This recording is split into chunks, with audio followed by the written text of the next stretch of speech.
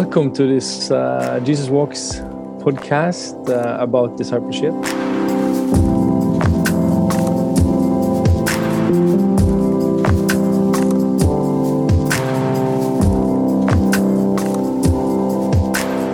Today it's Martin and me here.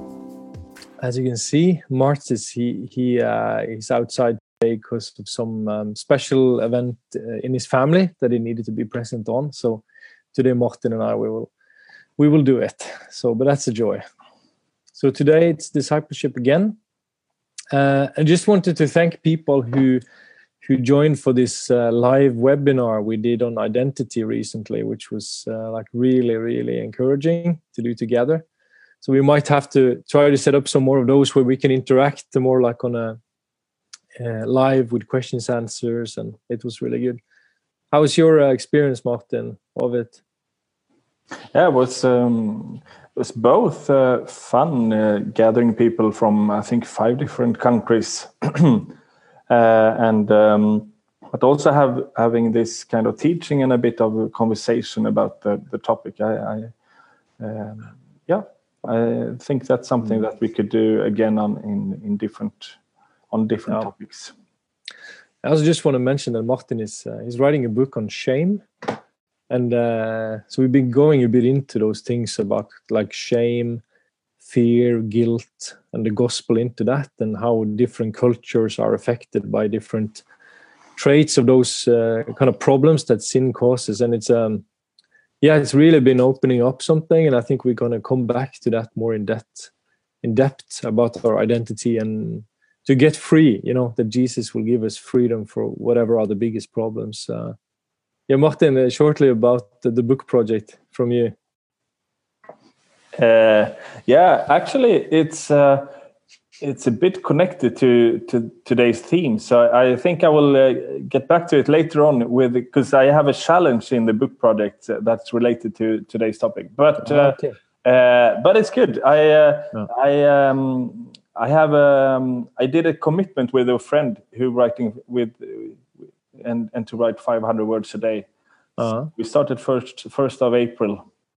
So I'm a little bit over 20,000 words now. So it's probably the first draft is ready in a month or so. Nice. Yeah, I just actually myself handed in a master's thesis just like the hour before we went live here now, and it kind of connects to the topic of today because it's about the theoretical versus practical approach to discipleship that we're going to talk about today. And what I wrote this paper on was a man called Hans Nielsen Hauge, who is like this revival leader in Norwegian history and also an entrepreneur of a lot of businesses all over the country. He was both like a mystic, but he also was super practical.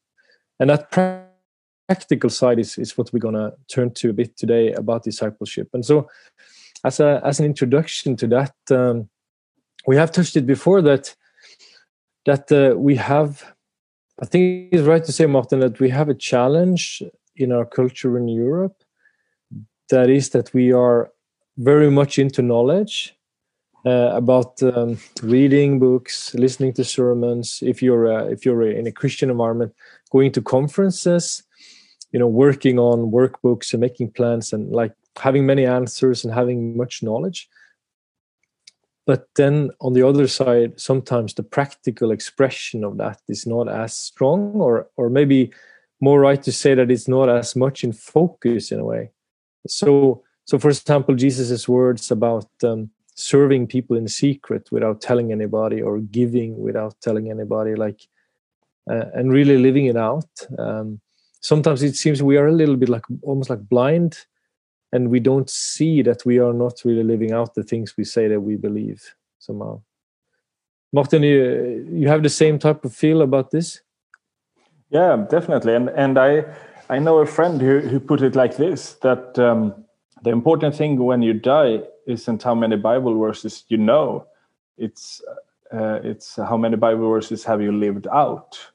And I think that really sums up the challenge in this, because we are a lot of knowledge-based cultures where it's knowing that is interested, but how to apply it, we don't really have the tools for that. I think, for example, in education, we have a lot of.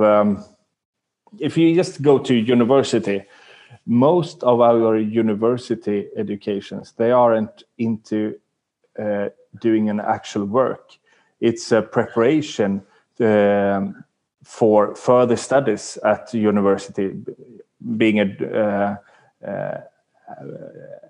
a professor or doing research and so on. It's very few of the. If you look at the university, very few of the courses there that are practical. It's just on a theoretical level, and I think it's a good. We can see that all over in our societies, that it's a lot about the knowledge. I agree. I really agree. I've been pondering and talking with my wife Liva about this, about the educational system, and thinking about the years that we've been in school, right? And it is really theoretical. The learning is very theoretical in its essence, and unless you choose on a higher kind of level to go into studying for a special occupation, like becoming like a mechanic or like a nurse or something very specific. If you go on in the university system after your first initial like 12 years of school, it keeps going a lot in an academic type of style, and a lot of reasoning, right? A lot of reasoning and a lot of thinking, and it's something I like, personally in a sense. But I think what we usually think is that we can trace it a bit back to Greece, to Athens, to the Greek culture. Martin, is it correct?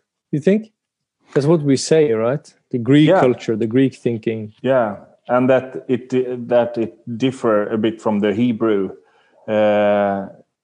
thinking, where knowing is applying. You can't separate it in the Hebrew culture, but when you go to the Greek culture, it's two very different things about knowing something and then doing it. It's two different subjects, so to say. Yeah, that's what we assume. We might have, we might be wrong in some ways about that, but that's how it seems to us, and even the academia and how it's been inspired by the Greek culture and the universities and how they've evolved in later centuries are a bit like that. So, but as for Hebrew thinking, we got an example when we were in Israel not so long ago by our friend Yevgeny, and he said, to our surprise, in a sense, that he said that sometimes probably you guys laugh a bit about Peter, the disciple Peter, because sometimes he speaks, he kind of blurs out with some things to say, or he does something, draws a sword, or like wants to walk on water, and then it's like a bit wild, And sometimes we in the West or in the North maybe smile a bit, but then about Paul, we often think that, wow, Paul, like he had so much knowledge and understanding, and his letters are, vivid and deep. But Peter, or Jacob, James, maybe more like simple and practical in a way, right? But actually, Evgeny said that in a sense they look upon Peter as the greatest example of a disciple, which is contrary in a sense to us. And the reason was because he was a doer. Because he acted on what Jesus said. He didn't wait and think and discuss and go many, many rounds or years, but he did something. And then he rather needed to learn and be corrected on the way, right? But that for me was like eye-opening. Yeah. But isn't it also so that we can blame our education system or our culture of more we like it theoretically and it's the knowledge part, but isn't it also so that that's also quite smooth way of handling Jesus' teaching? because a lot of it is so challenging. I'm so afraid. it's better to just know it than trying to apply it. And because when he says, those of you who have 2 shirts, give one to the one who doesn't have one. That's you don't need to study that in the university to understand the implication, but it's extremely hard to live according to it. So I think, isn't it that we also, that's like the natural way when we read these kind of challenges to just think about them instead of trying to act, because the acting is so challenging, and especially if we aren't in the culture of it and so on. Or we can write books or master's theses. Yeah, about it. Actually, I heard a quite funny example about this. That is it's to the point about it, and it was a dad who says like this: if I tell my daughter, go upstairs and clean your room, she doesn't need to gather a small group and having prayer meetings about what should that mean.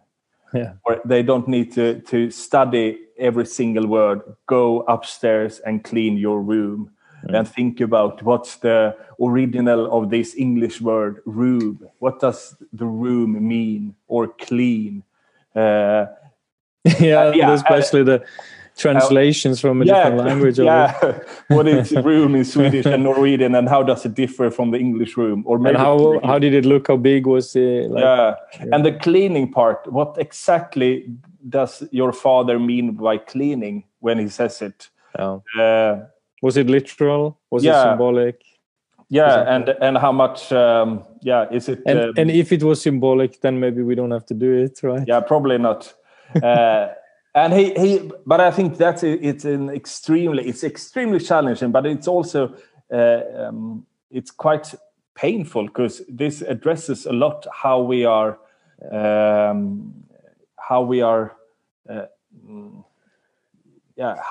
trying to apply, or what we are doing after reading a Bible verse. That's it's more about discussing it or trying to look behind all layers. And of course they are often layers, so it's not just but the first basic layer we often forget about or don't care about. How do you feel about being a preacher in the midst of this? Because a preacher, speaks, maybe gives an example, and then we have this challenge we're talking about in our own lives, like Martin. How do you sometimes feel a bit of a tension and some insecurity or reverence on this? You mean that I'm not applying the verses that I'm trying to preach about? Yeah, more like that. Yeah, definitely. Yeah. And I think. I think we as preachers need to be really honest about that. It's a challenge, and that we are in the same boat of trying to apply. So it's not that I am living this out and now you should do it, but it's more that Christ is challenged us all in how to follow Him. But I think also that the whole preaching setting is a bit difficult, because the preaching setting is best for giving on knowledge. It's not a great setting for how to change how you live your life. So it's also that our setting is creating this culture of knowing.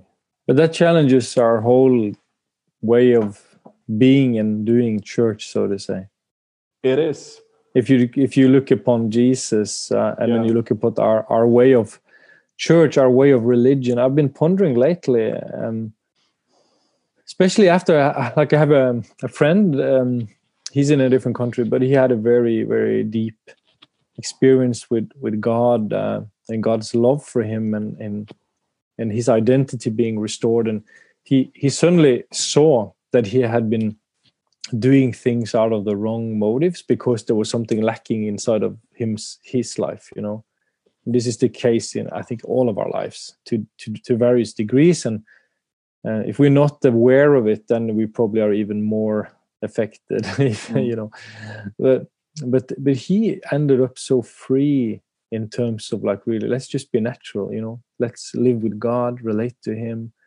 Let's love people, not make disciples or preach the gospel to them or something. Have a project, or even to have a project of establishing a church, or, you know, but just like, it was very, very simple. So, and it was just like, I just want to live out this in a natural, relational way, you know. And I started to ponder about the more like kind of religious system of our day, in a sense, because I mean, Jesus walking around with his friends, the Talmudim, the disciples, and how they did life together. It is something very relational and natural, and in the middle of everyday life, right? You have any reflections, Martin, on this? But yeah, I often come back to the interesting point with Jesus, that he had all these crowds of people that he were able to preach to, and he never seek that, or he never had that as a strategy. It was never that he said, yeah, come tomorrow, I will preach here. So it was that people came, and he was filled by compassion, and then he ministered to them by healing the sick, or and preaching and so on. But always he after that go away with the 12, or maybe just the 3.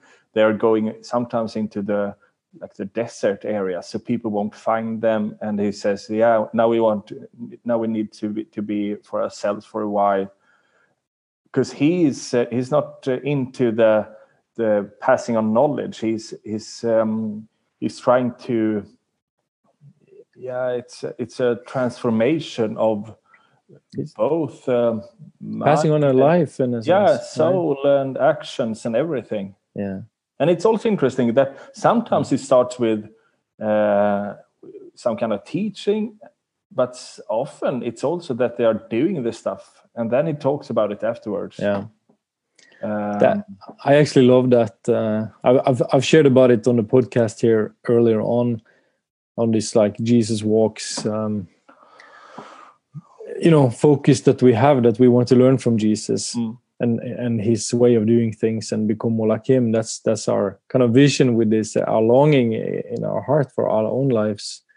And so the times when I've experienced seeing something of God's kingdom advance, or meeting a need that was so big in a human's life that I didn't fully know what to do, and then you go to the Bible and look, what does it say? What does Jesus say about this? We pray, ask the Holy Spirit, or we discuss with each other, and it's real, right?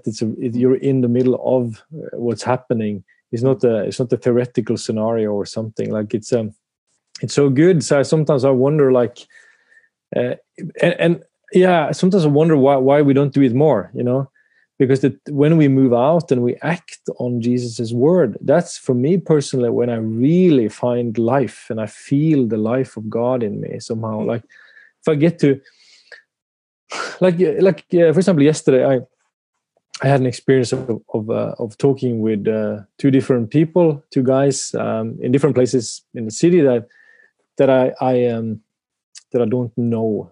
The first was we went with my wife and her sister and our daughter as well to this place where we could grow some things. There's they have this place you can grow things, and this agricultural site in the city, and it's a beautiful view overlooking the seaside, amazing, up in the nature here in Bergen. And then the guy that was heading and kind of organizing the place, very nice guy, we started to talk, and there was no plan, but it just ended up this type of conversation about life, and he was asking, this hunger to know what has happened in my life, right?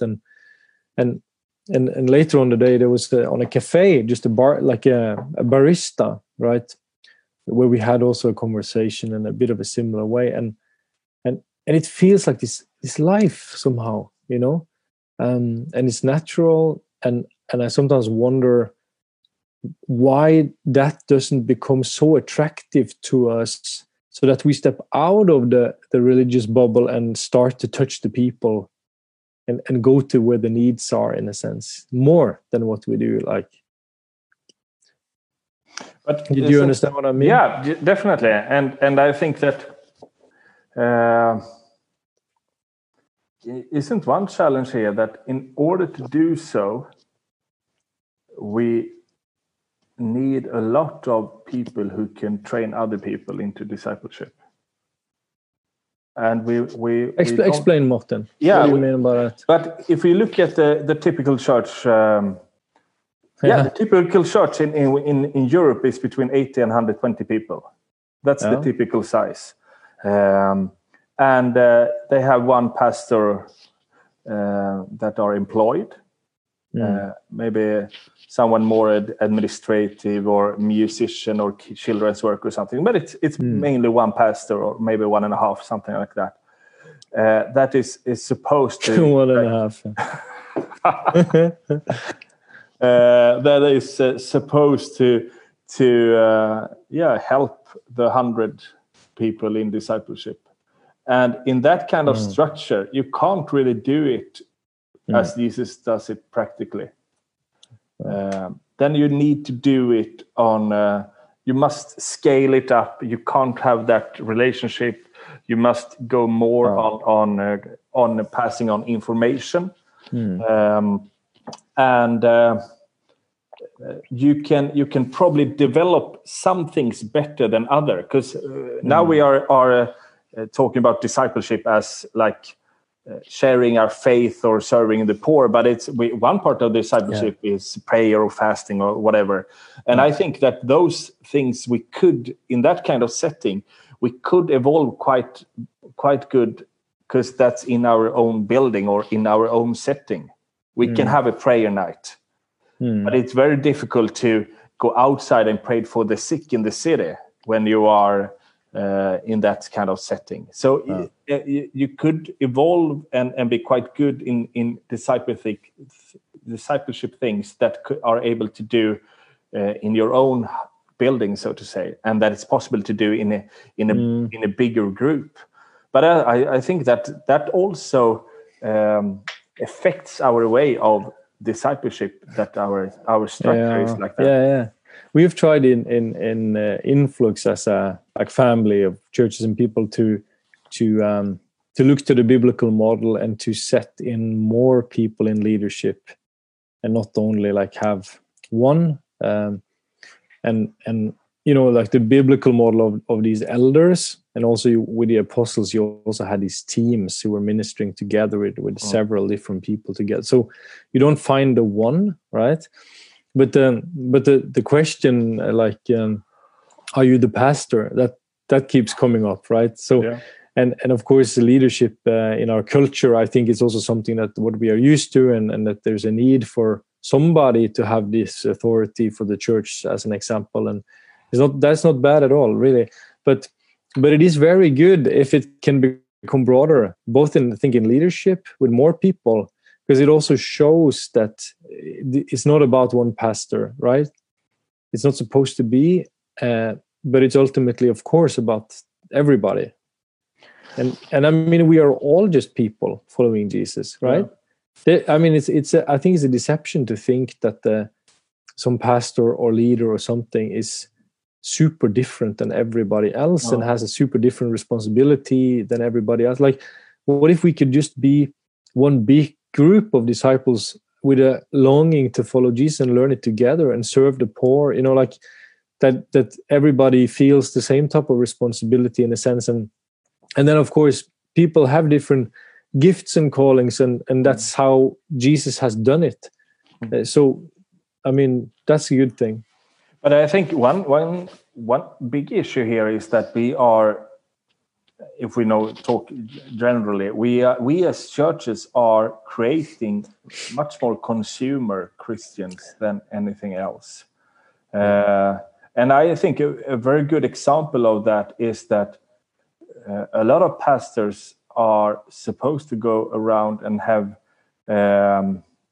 like devotions on elderly people's home So they're going to this elderly people home once a week because they are couple from the church that are now living there. So now the pastor must come there as well. They can't come to church, so now the pastor comes there. And in a way, that might be nice, but it's also quite interesting that these are people in their late 80s. They've been in church for maybe 60 years, but they still need someone to come and share God's word for them. They haven't got the tools to, because I would say in the ideal world, those 80 plus people, they will have the devotions among the others. They need to be trained over those decades in order to create a Christian fellowship at the elderly people home. But we are making them consumers, so they are still. Paul is talking about this, that you are having like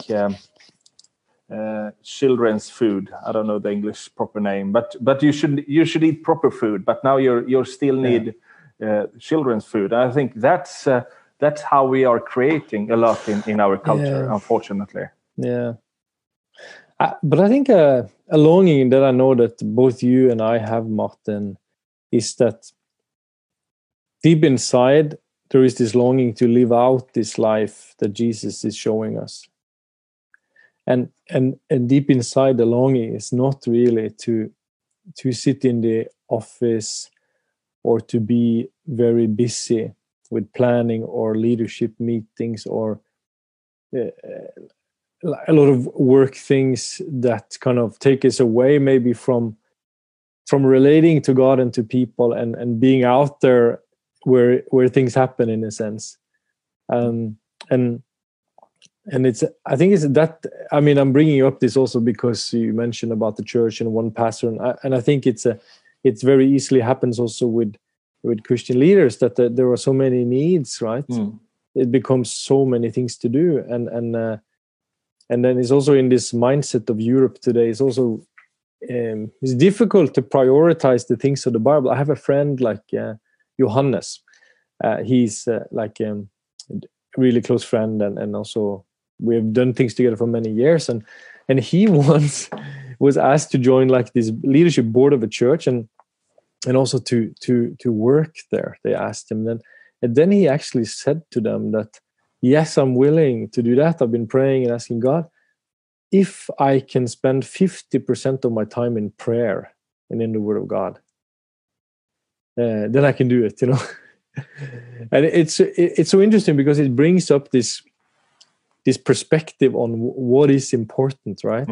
And do we have time? Do we believe that these things are important, or to go out together with some other believers and go and minister to people like Jesus did, for example, right? And teach and train people in the practical runnings of ministry and of being there with the gospel. And at least I know for me that there's like what I'm trying to move towards is to keep being out on the road with Jesus, in a sense, and also to do it together with others together. And is also what I have been seeing in your life, Martin, over the last few years. And it's actually an amazing opportunity also when you're not so busy and you don't have so much responsibility, because it's this amazing possibility to just walk with Jesus in this way.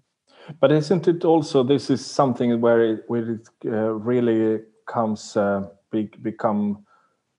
counterculture for us, because we like things that we could uncheck on a to-do list. We have had this meeting. I've sent 10 emails, but taking time in prayer, or just being out and being led by the Spirit to a conversation, that's so hard to. A lot of us are feeling that we're wasting our time. Yeah, exactly. So I think with that we also like automatically turns into this more practical, physical way of measuring tasks. Yes, totally. And that's why that's why we get so challenged about what Johannes offered, because we know if we heard about it from, for example, if we heard that the leaders in the church in China, he takes half of his time in prayer and the Bible reading, and we said, amen, and that should be awesome. I wish we could do that here in Norway or Sweden. But then when the board actually gets the question, we said, we have so many things you should do, and we have the youth group, and then the administrative stuff. So I think this is it's quite funny, but it's also probably crucial for us. Yeah, it's interesting.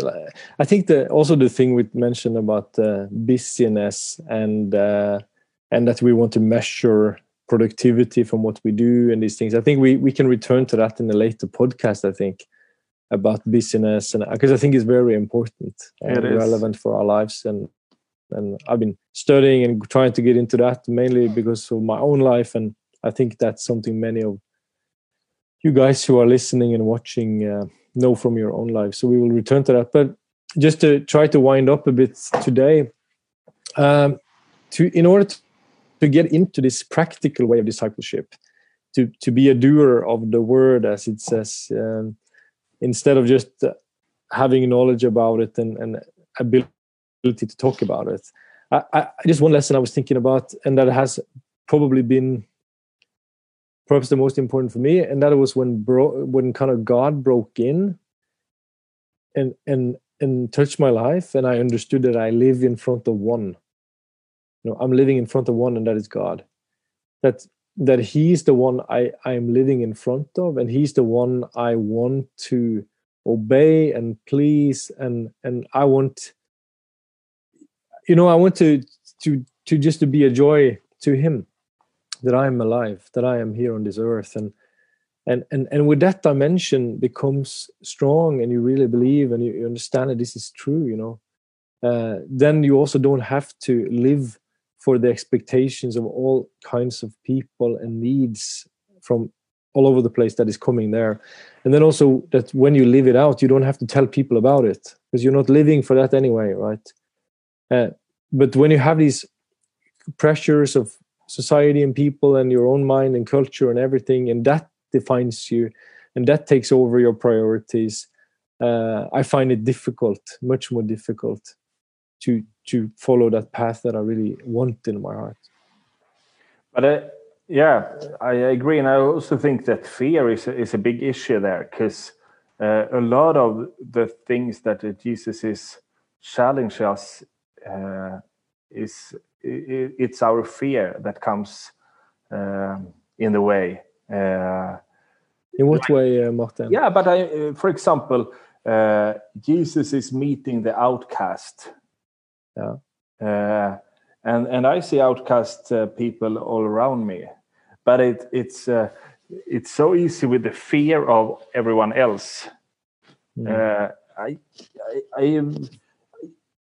for example, if you see homeless people and you feel that I want to talk and they're often sitting on the street, and if you sit down beside them, you will have all people's eyes on you. And for a lot of us, that fear is hindering us. If the homeless one would be alone outside in the woods, it wouldn't be a problem at all to sit down and talk to him. But now he's sitting here on the main street in Gothenburg, and then the fear kicks in. I think a lot of us have had a feeling that God is giving us some kind of word for another person on a train, for example, or something. But the fear of interrupting that people's life and being wrong, or all those kind of fears prevents us from doing what we think that God is calling us, or maybe quitting our daytime, our day-to-day job, because God is calling us into something else. But we have fear about what will happen with the bills, so we don't quit the job. So I think that the fear kicks in all over the place. But also, as just before we end, I think that we need to come back because these areas will be more and more difficult for us. Because, I get more and more emails, I guess, every day. I think everyone else is also that. And text messages and Snapchat and whatever. You have all those information channels. You could fill your day just by connecting with people. So if you just go back 100 years, it was, I guess, so much easier because you couldn't travel, you couldn't get all these connections. You were more based where you were. So now with these possibilities that we have, you also have you need to get much more boundaries in your life in order to sustain. And I think that's a challenge, and that's something that we need to get back to. Yes, it is. Also want to encourage people with the advice of going to Israel in terms of this theoretical practical issue, because when you get there, it's all over you, like it's all around you. You notice the way people think and act, that it's just like this doer mentality. It's very, very interesting. It's so proactive. It's like it's so powerful because it just moves. It reacts, it responds, it is proactive. And I think you read the Bible and you are in that context of that culture. That is the fastest way to learn it, I believe, and to get healing for this divide between theoretical and practical. This dualism that is not from the Bible, we believe, because we believe that a living faith should show itself in action, right? It should be one, it shouldn't be two, and that's part of the problem. And also, I'd like to strike like a bit of a support outcry for also when it comes to education. If you yourself are studying, or you have children who are going to go to school, for example, I would advise you to start to think, how can I make my education much more practically oriented? How can I be trained for life instead of being trained for an exam? I mean, so this is maybe also something we can get back to later, but I think the school system problem, even if there are many blessings with the school system, there's so much we can do with the time we've received from God.